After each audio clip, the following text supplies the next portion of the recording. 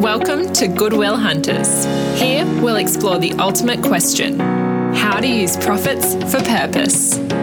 It's been said business must help solve the global challenges we face. In this podcast, we explore how. How can the private and not-for-profits work better together? What truly constitutes aid and progress? And how can we transform international development? Here, we talk with the thought leaders, the game changers, the intellectuals, and the campaigners. I'm your host, Rachel Mason-Nunn, and this is Goodwill Hunters.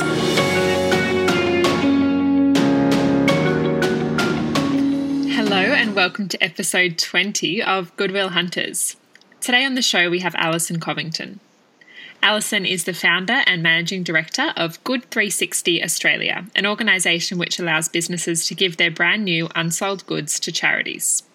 Since 1983, Good 360 have been connecting unsold goods to charities in the USA. However, the organisation was launched by Alison in Australia in 2013 with the goal of delivering $1 billion of goods to Australians in need. Alison's success in the corporate sector has enabled her to pursue her philanthropic ideals with incredible results, including over $50 million of goods delivered via Good 360 since March 2015. What an exciting business. Alison, thank you so much for being on the show. Oh, thank you for inviting me. Okay, so I'm not overly familiar with the Good 360 model. I've really enjoyed learning more about it as I've prepared for this interview. But let's start with your first interaction with Good 360. So what first drew you to the model when you came across it in the US? So it was quite by accident. I just read about Good 360 and I just thought how obvious that you could connect brand new goods with not-for-profits and people in need. And, you know, I was just really curious about the fact that what was happening to all these goods when businesses had their sales and then got to the end of their surplus and what was happening to that, because we were so familiar with food waste and that everybody was passionate about connecting food, but nobody here in Australia was doing anything else with the brand new goods, which were like toys and clothes and household goods. And I just thought, wasn't that curious that we sort of hadn't done that? So I kept reading more about the US, and they had done it at such scale. They were at that point at $7 billion worth of connections to over 40,000 charities. And the curious thing for me was that they had been doing it for over 30 years. And I always thought that, you know, sometimes Australia's a little bit behind trend on international trends, but not 30 years. I thought that was just a little bit too curious for my liking. So then I sort of, you know, was looking at what all the people were doing in the food space, and they were doing fantastic things. And they had been operating, you know, in some states, you know, 20 years and some 10 years. And it just struck me that, you know, why hadn't they pivoted and then sort of worked in the other areas? Because, you know, we were meeting the needs of the food businesses, but we weren't meeting the needs of the other businesses. But more importantly, we weren't meeting the needs of Australians. So if we were feeding them, you know, food and hunger, you know, it lasts for a few hours and then we're all hungry again. But, you know, we're not going to change outcomes if we don't clothe and keep people warm and, you know, give them all the things that make us equal in society so that we can get back into education and into employment. And if we have all these goods that are available and all these people that need them, why don't we match them up? So to me, it was just so curious. And then when you have this knowledge, you're then empowered that you feel like you have to do something about it. So there you go. Yeah. Something about it. Yeah, you did. You really did. And it's so true. I was considering the same thing today, whereby the popularity of food sharing organisations is probably due to the fact that, you know, hunger is our most basic human need, and it seems very obvious. We've got a lot of food. We've got people who don't have enough food. We'll connect them to that food, but we don't think so much about goods and products. But as you've said, these are the things that, I mean, it's a basic need almost in the same way that food is. Oh, absolutely. Because like I said, you know, you're hungry and you're constantly hungry and we have to keep addressing that. But you're also cold and you also need personal care. You know, you need shampoo and you need deodorant. And if you're going to be lifted up into society and feel equal, you need to be equal to everybody else, to your peers. And if these goods are available, we have to give people the dignity of giving them those brand new goods. And now that we're fortunate enough to see, 3 years in, to see the power of giving somebody something brand new out of a box with tags on it and the joy that that gives to people, you can't underestimate the difference that makes to somebody's life. And, if you just think about your own human needs, that, you wake up in the morning and you have your breakfast, but you do more than just eat to get on with your daily life, don't you? You've got out of your warm bed, you've had the luxury of a shower, you've had the luxury of, bath, body wash and shampoos, and, you might have been able to put some makeup on, but, to just function in society. And so that, there's no discrimination when you stand on that train and you smell and look like everybody else. It takes more than food to function in society. We are a materialistic society, and it does require more products than just food to survive. So one of the terms that I use is we like to take people from surviving to thriving. And these additional goods means people can thrive in society. Yeah, you put that so well. I'm curious about, I always like comparing social change trends in the US and other OECD countries versus Australia.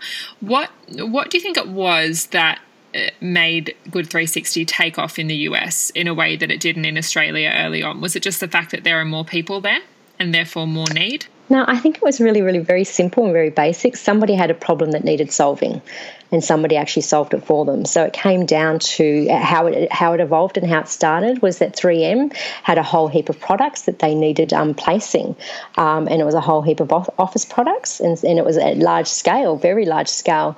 And so they formed a charity to place those products into society. And then other businesses went, oh, that's a good idea. And so all of a sudden other business products started getting put into this charitable company to place products. And it just become out of, you solve a business problem and you create scale. And that's how it came about, was somebody had a problem solved for them and everybody else looked at that and went, yeah, that's really interesting. And it evolved from there. And, the business took the initiative not to dump those goods and find a solution for that. And that's how I talk about here in Australia, because people say, well, why are these businesses doing that? Why are they not giving them to people in need? And, why are the charities not getting access to these goods? And often I'm contacted by journalists to have an opinion when, there's a business has been outed in the media about, destroying or dumping goods. And I said, you can't crucify anybody if there's not a solution in place, because businesses will often contact a charity and say, hey, we have these goods, and they'll contact half a dozen charities. But the size and the scale of the goods that they want to donate is more than a charity can take, because a charity doesn't have loading docks and, the ability to take semi-trailer loads. Charities are small organisations and they're very busy doing what they do. And businesses want to do good, but are so busy working on tomorrow's product, they can't have the time and effort to look at yesterday's product. And when they say, hey, I have 5 semi-trailer loads of goods, and the charity goes, oh, I'll have 1 box, thank you. The business goes, no, you need to take 5 semi-trailer loads. Yeah. And the charity goes, but I only have a small storeroom. Yeah. And so nobody's at fault, but it's just the system wasn't in place to deal with that. The infrastructure's not there. So that's where we said, we need to come along and provide the logistics and the capabilities to be the matchmaker and distribute, be the problem solver in that solution. Yeah. I really like how you put that in saying that, we can't berate businesses for not doing this when the systems don't exist. And something I often bring up in this podcast is, businesses consist of people, and most people are inherently good and want to help, but they just need the systems and the opportunities to help. And it's so fantastic to hear that Good 360 is providing that. Yeah, and, we've worked recently with one big retailer who had a lot of surplus stock at store and wanted to do good. So we created a technology and the processes and systems to be able to distribute from 183 stores to over 255 charities in 1 month, $1.5 million items to 229 charities. So communities all around the nation got access to these good 1.5 million items. And that's phenomenal because we were able to create that system for them. So they couldn't have rung 229 charities. They couldn't have made that relationship to those charities and know that they were vetted charities who were appropriate to take their goods. But by us connecting and making all those processes and technologies available to them, the staff and the employees within that organisation feel so good that that surplus stock now have homes and have created such great stories within their local communities. And it's really, really touching to see how those store members now feel so engaged with local communities, knowing that 1.5 million items have been dispersed around the country in a month that was surplus to their needs. But it takes, systems, processes, technology that they couldn't have done on their own. So, and, that's just the start of what we call pioneering a movement of getting retailers to act responsibly. Yeah. Now, I'm interested in the logistics of this. So a business, a retail group, say, would contact you and say, we've got surplus stock, can you come and collect it? And then you collect it and take it to a warehouse? So we custom make solutions for businesses. Okay. So we can bring it into our warehouse, we can take it from their DCs and connect it directly to charities, we can disperse it directly from their stores. We can work on custom made solutions that work best for the business and best for the charities. So what we try to do is say what is the most financially economic solution, but also environmentally friendly footprint. So surplus stock isn't moving all around the country where it doesn't need to go. It's a custom footprint that's good for the people and good for the planet. Yeah, so it's very bespoke, and I imagine that's a large part of the appeal for businesses is that you're on their side. You're going to create something bespoke that really works for them. Yeah, so we have, about 5 plans that we sort of go, this is the plan that we can do, and then we will customise it for you, but we know these plans work, and we'll work around your systems as well. That's great.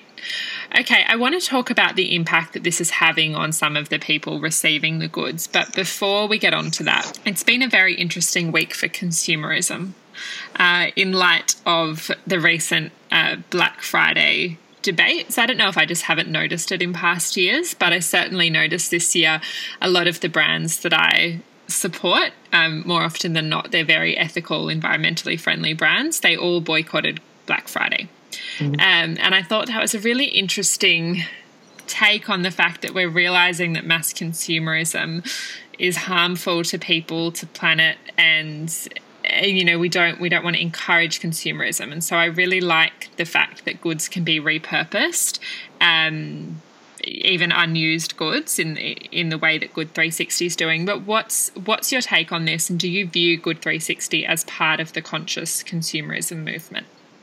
Yeah, so we see ourselves as part of looking at ways society can repurpose. So we think that no goods or unused goods should go to waste. So in terms of that, we will collaborate with any of our partners, whether they're our business partners or other people in the collective movement, to sort of say, where's dormant goods and how do we give them another life? So whether they've come from a consumer's home and they can be repurposed. So we just recently worked with the world's biggest garage sale because they're great at sort of repurposing consumers' goods. We're great at repurposing businesses' goods. So what we're saying is that, we do have dormant goods in society and we need to give them another home. If less goods were made, that's great. But at the moment, we know there are still dormant and surplus goods. And, our role is to move them to the other side of the marketplace. So we're sort of saying, whilst there's new and dormant, we'll move them over to the people who need them, and that's our role to do that.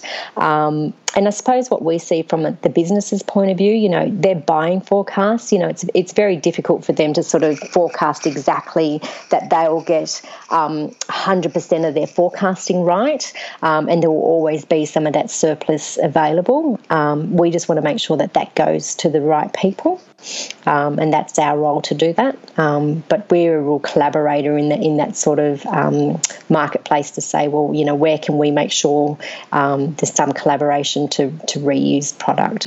Okay, so as I mentioned before, I'm interested in how you select the charities which will receive goods from Good 360, and what's done with the goods once they're received. If you have any stories that you can share of how the goods are actually shared amongst the community. Yeah, so our rules are that the charities or non-for-profits need to be registered with the ACNC, which is our governing body here in Australia. So they go through a vetting process with us, and as long as they are, a registered charity, they can then apply to be part of our marketplace, and then we can match them with one of our business partners. Some of our business partners may have another level of vetting, which sort of says that some of their products may only go to some eligible charities which fit their criteria as well. So we may have to rule that out, and some of that may be, around specific toys that they want to make sure that they only go to charities meeting their particular criteria around, making children smile and things like that. And that's why business partners work with us, because we do all the due diligence and all the vetting to make sure charities appropriate to the business's cause areas are selected to get access to our goods. We can also then put filters around the volumes and the quantities of products that charities can receive based on their sizes and their cause areas, just to make sure it's shared equally among our members as well. Once our members have access to the goods, they distribute it to their community members, the people that they're working with in their local communities, to make sure that they're helping people as well. One of the other areas that I didn't mention is that we do work with disadvantaged schools. So schools that are supporting students that are in low sort of socioeconomic areas, we can work with them, because one of the areas that I sort of really noticed was that, a lot of our schools are supporting students with breakfast programs. And I think, and I'm quite passionate about this, that if a child's turning up to school and can't have breakfast, there's many other areas that they need support in. And if we can make sure that they're supported holistically there, we can keep them in school, and it can improve education and literacy rates for Australians, and that improves our whole country. So we work hard to support those schools as well. So once the schools or our not-for-profits have access to our product, they think very creatively about how they can work to support their communities. Once they distribute it to their communities, it must be given to somebody in need. It can't be sold or raffled or fundraised or anything like that. It has to be given directly to a person who needs it.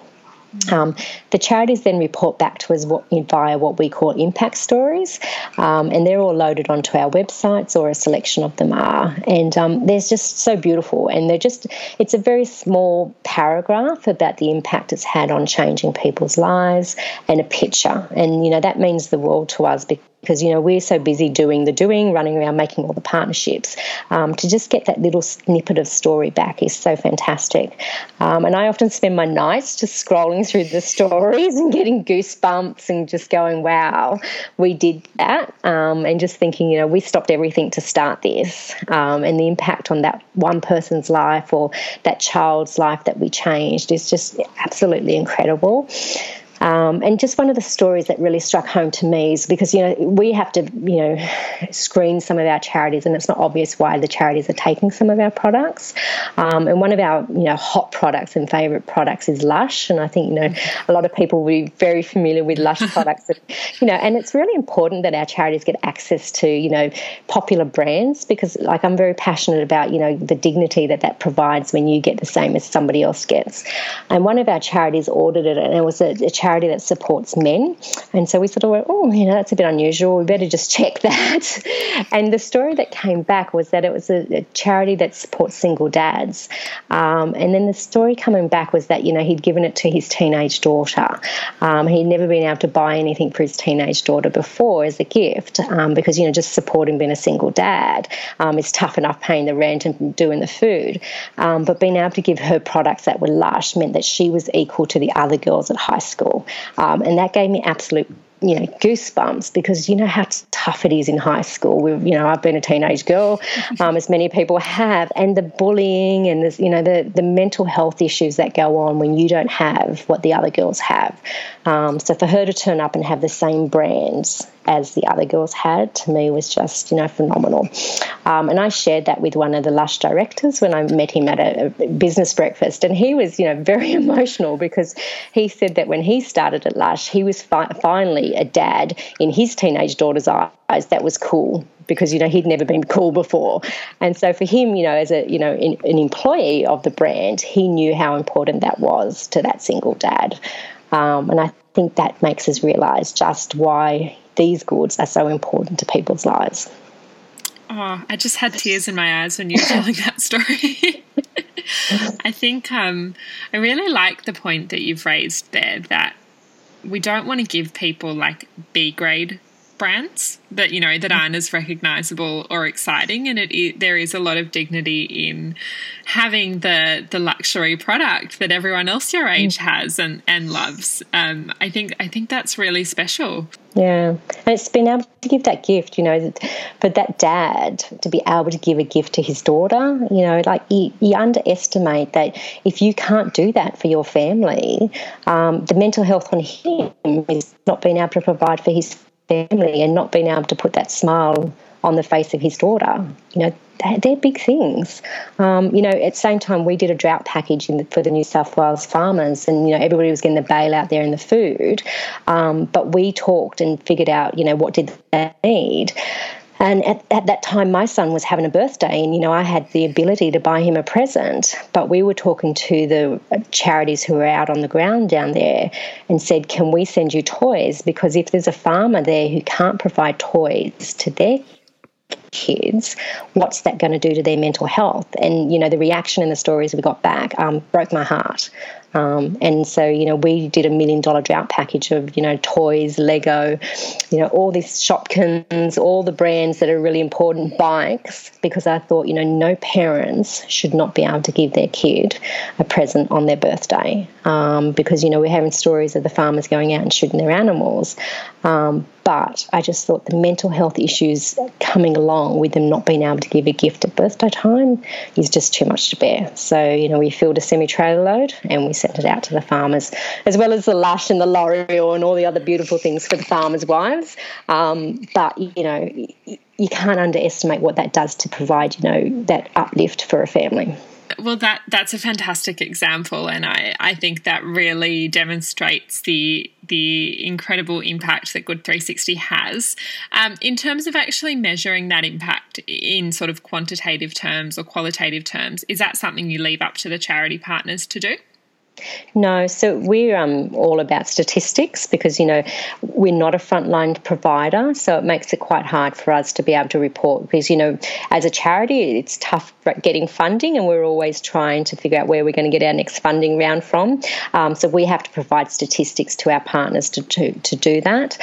So we provide statistics all the time to our partners. So what we do is we collect the number of boxes, the number of items that we provide, as well as where we represent charities around Australia. So currently we've packed 5.8 million items and sent them to charities in need around the country. So individuals have received 5.8 million items through Good 360. We represent charities all around the nation. Currently the biggest population is in New South Wales and Victoria. But what we did just recently is send container loads out to Northern Territory and Western Australia because we thought, we have to get that impact up. We have to make sure our most remote states are well represented with product as well. And we work with over 1,000 charities. So every single product or item that comes in the warehouse and goes out of the warehouse is calculated about the impact of what it's doing in which state it's going to and which charity it's going to. So we calculate the recommended retail price of every single item that comes in and out and the impact of where it goes around the country and to which charity and by which cause area, because that's very important to the people who want to fund us to know is it going in the cause areas and in the states and to the types of charities that they're working with. Yeah, wow, that's fantastic. And we'll include a link to your website in the show notes so our listeners can see some of those statistics. Now, in episode 10 of this podcast, we had Claire Press, who is Vogue's sustainability editor at large. And we talked a lot about the way that goods are produced and campaigns like Who Made My Clothes, which Oxfam and other organisations have really championed. I'm interested in if there are any goods that you won't accept because they weren't ethically produced in the first place, or do you see your role as sharing them to sort of make the best of a bad situation? Yeah, so we've looked at that report and, looked at the businesses and how that works. But we're also part of the circular economy. So, the end is to say, well, they have to get a life. So if they have been produced, we can't have them being unused or going back into landfill because, regardless of how their life started, we have to give them an end use that's more useful. But, what we would like to really do is sort of work collaboratively to talk with governments to sort of legislate how we can improve the supply chain. So from start to end. And so they're doing a really good way to advocate at the start of the supply chain and sort of say, let's talk about the ethical process there. But we'd also like government to also look at the end of the supply chain because the businesses don't have any mandates on, whether they can send product to landfill. So we're not reporting on that. So we're starting to report more on the front end of the supply chain about the ethical use there. But businesses don't have to report in Australia, but they do in other countries about what they do with finished goods. So they can send it to landfill, and landfill is very cheap in Australia, and in some states it's free. So to be able to dump it in landfill is actually free, and you can bury it and have no responsibility to report on what you're doing with those goods. Whereas up the front end of the supply chain, we're saying, let's be ethical. But once it's actually been produced, if it didn't get sold, and most consumers think that it always gets sold, and we're up in arms about the ethical way it was produced, but it's actually really immoral to have brand new goods, and there's so many people living below the line of poverty, like 3 million people in Australia are doing it really, really tough, but these products are now allowed to be buried, and government's not legislating businesses to talk about that, and they don't have to report it at all. That's a really interesting fact that you just shared, that in Australia businesses don't have to report on the end of goods, on what happens at the. I had no idea. Is that just a law that we don't have? Is there law reform underway? No. So just recently we were looking at the government's put out their 3-year sort of circular economy paper, and they're going, oh yes, we'll talk about food waste, organics, household consumer waste, and plastic. And we're like, hello, you haven't even mentioned business. So we're here champion going, hello, you've got no obligation on business. Like, you've looked at everybody else, and business, you've got no obligation to report, or as a government you don't even see it as a product. So little old Good 360's up there jumping around going, we have evidence that $70 million worth of goods are available, and we're just scratching the surface. So we're trying to kick up our own little stink, but we need a lot more people to jump on the bandwagon, as we have up the other end of the supply chain going, hey, but once it's produced, don't let it go to landfill. We need businesses to report. And I was recently speaking to someone that in South Africa, it is mandatory to report these things, and I assume it is in other countries. We are lucky that we work with L'Oreal, and they are reporting it because they're a worldwide company. So they have set themselves goals, and they are reporting what they do, and that's why they work with us, because they are determined to have ethical supply chains. We want to see people meet those standards, and whether they work with us or somebody else, do the right thing. And that's what we need to see happening. And then, by default, if you're not doing that, consumers would then choose not to participate with you. And for consumers, it is about making some of this information more available to consumers, so that you can go on a brand's website and see, what's their modern slavery policy, how are they managing their supply chains. So I'm sure people like you and myself and lots of others do take that step of going on a brand's website and looking at these things, but often that kind of information just isn't available.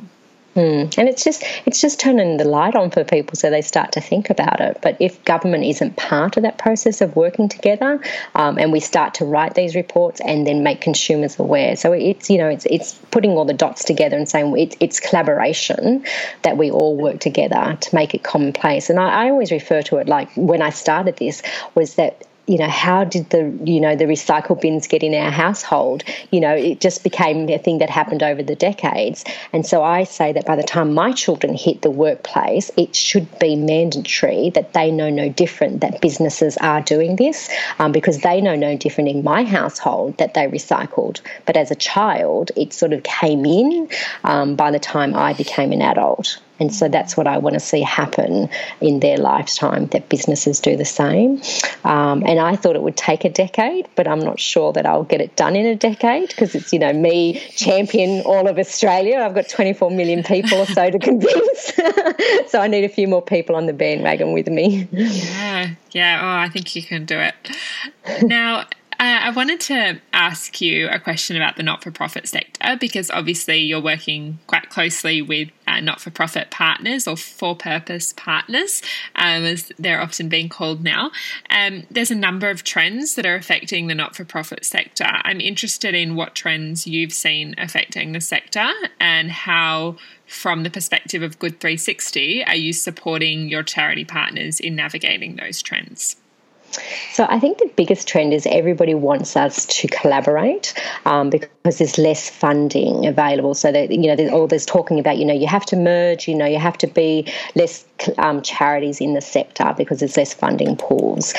So that's why I always, go by the date is collaboration rather than replication. So we work, whether it's with our business partners or with our charities, to say what is the best way that we can do more for people in Australia. So if we all look at our mission statements, or, as a business, what are your values? How do we collaborate to do more? And so my goal is always to sort of say, if there's infrastructure in place, whether you're a charity or a business, how do you join your infrastructure together to do more?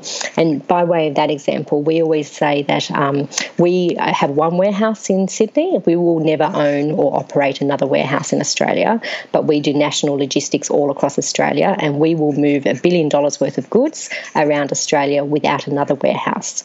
And that's by collaborating with people who own space and using other people's infrastructure, because it doesn't make sense to go to a philanthropic funder or a corporate funder to have warehouse space. And I see that often happen with charities, is that they feel like they have to have a warehouse in every state, but that's not cost effective, because then you have to have operational staff in every state, and then there's a general manager and a marketing department and a CEO, and who wants to fund that? So what we've done is that we just recently worked with Food Bank in Northern Territory and St Vincent's in WA, and said, hey, what if we drop a container into your warehouse and then get a network of charities to pick up their goods from your warehouse? So let's use your space to collaborate to get more goods to more Australians. And, that to me is a really smart play, is just using people's infrastructure. Food Bank and with St Vinny's now look like the heroes in their local communities, because they distributed goods that were really high need. And that's what we're about, is making people who have infrastructure look like the heroes. And I think that should be the trend for all not-for-profits, that if they have back office skills, or, whatever they're actually really good at, is collaborate with somebody where your strengths and weaknesses are, and, grow. And it's not necessarily a merger, it's just blending your skills and what your strengths are, and then helping more people in need. Yeah. And I can see your corporate background when you explain that, because it makes sense in business terms, but it's also just fantastic to hear of such a culture of collaboration. Yeah, and I often, when I go to one of my people who I want to partner with, I often say, now, let's put our egos off the table and let's put our mission statements on the table first, and let's not talk about what staff or, where the money's going to be paid or any of those things. So I just draw the big picture first, and then let's not talk about the funding. And I go, what does utopia look like? And that's always my statement. And I go, let's look at utopia and what do we want to achieve? And then we figure out the funding, and because money always is the ugly conversation. I said, let's get that off the table and let's look at utopia. And when we look at that and go, wow, what impact can we make for society? That gets everybody excited. Yeah, I love and then that you get and then you get the ugly conversations done later. Yeah, and I love that approach. It makes so much sense. Okay, my last question for you. It's a question that I love to finish our interviews with. What does success look like for you in 10 years? Okay, so success for us was that when we started in 2015 is we want to deliver $1 billion worth of goods by 2025. So that's my success. So that was my personal goal, is that if I was going to stop doing what I was doing in my corporate career and launch this little baby, I wouldn't do it for mediocre. So I needed to be able to do $1 billion worth of goods, and that to me felt like success. So we're, $70 million in on that goal, and you just go, well, that's not going to achieve $1 billion. But it was about testing the systems in the first 3 years, and then we've got a high growth plan for the next 7 years. And the way it's actually phasing out, it looks like we will achieve that because we've put a whole heap of alternate delivery channels in, which I've talked about with those partners. So I feel like we are on target to achieve it. And if we don't, I'll be kicking butt in the last 2 years to make sure we do. Yeah. So that's the only thing I have. It's like we will make that goal because I'm very determined to make sure I see success. You absolutely will, and I can't wait to watch that unfold. Alison, this has been really, really inspiring. Thank you so much for your time today, and I'm looking forward to watching the next 7 to 10 years. It's going to be very exciting. Okay, no pressure. I will do it. Thank you so much for your time.